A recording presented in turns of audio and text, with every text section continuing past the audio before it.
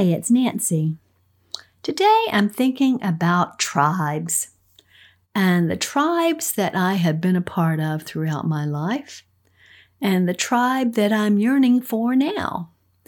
As I have attended a couple of funerals this weekend for people that I dearly loved, I was mindful of how important it is to have a close community when you're going through a crisis, especially when you're facing the death of a loved one, and how the people that are in your tribe become the comforters during that time. And, going back to the church where we were members of for 29 years and our children grew up there, and seeing so many old friends, I'm just mindful of how important that tribe, that community of people were to us during that phase of our life, and how even now we go back and when we see them, we feel connected and close to them. And then, of course, you have different kinds of tribes as you go throughout your life. You have tribes of friends in school.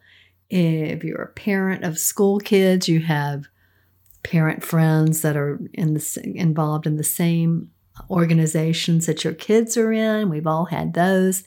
You have neighborhood tribes, people that work in your neighborhood, and you see them at the pool, or you see them at the park, or you see them walking through the neighborhood.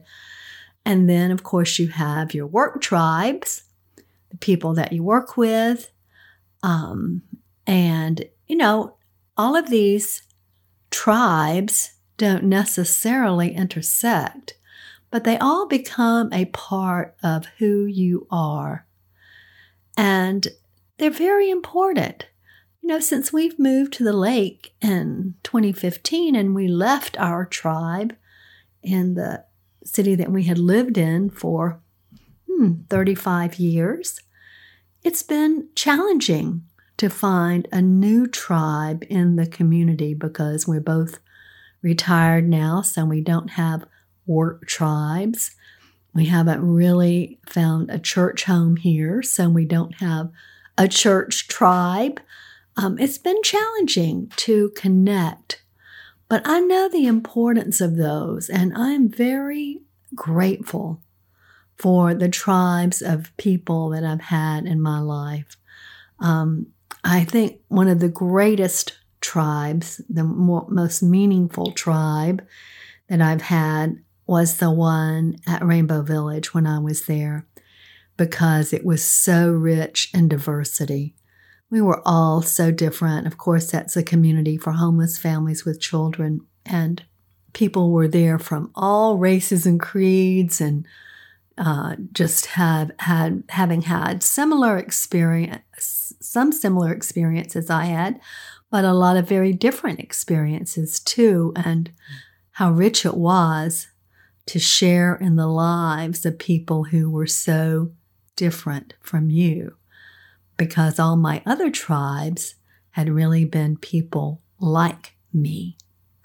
So I just wanted to run that by you today, to think about the tribes in your life now, and who are the people that you want in your tribe, and how do you create those? Remember that it goes both ways. You have to reach out. You can't expect people to come knocking on your door. You have to get out there and get involved in your community. And I think that's what Jim and I need to do here. We need to be more involved in this community so that we can get to know, some amazing people here. So think about your tribe. Who's in it? Who do you want in it? Be grateful for them. If there's someone that comes to mind that's been in your tribes before that you still feel connected to, reach out and just say hello to them, because as I've experienced this weekend and going to 2 funerals for dear friends, it's really nice to have those relationships from the past, because your love for each other really never ends. So be blessed and have a great week. Love you forever.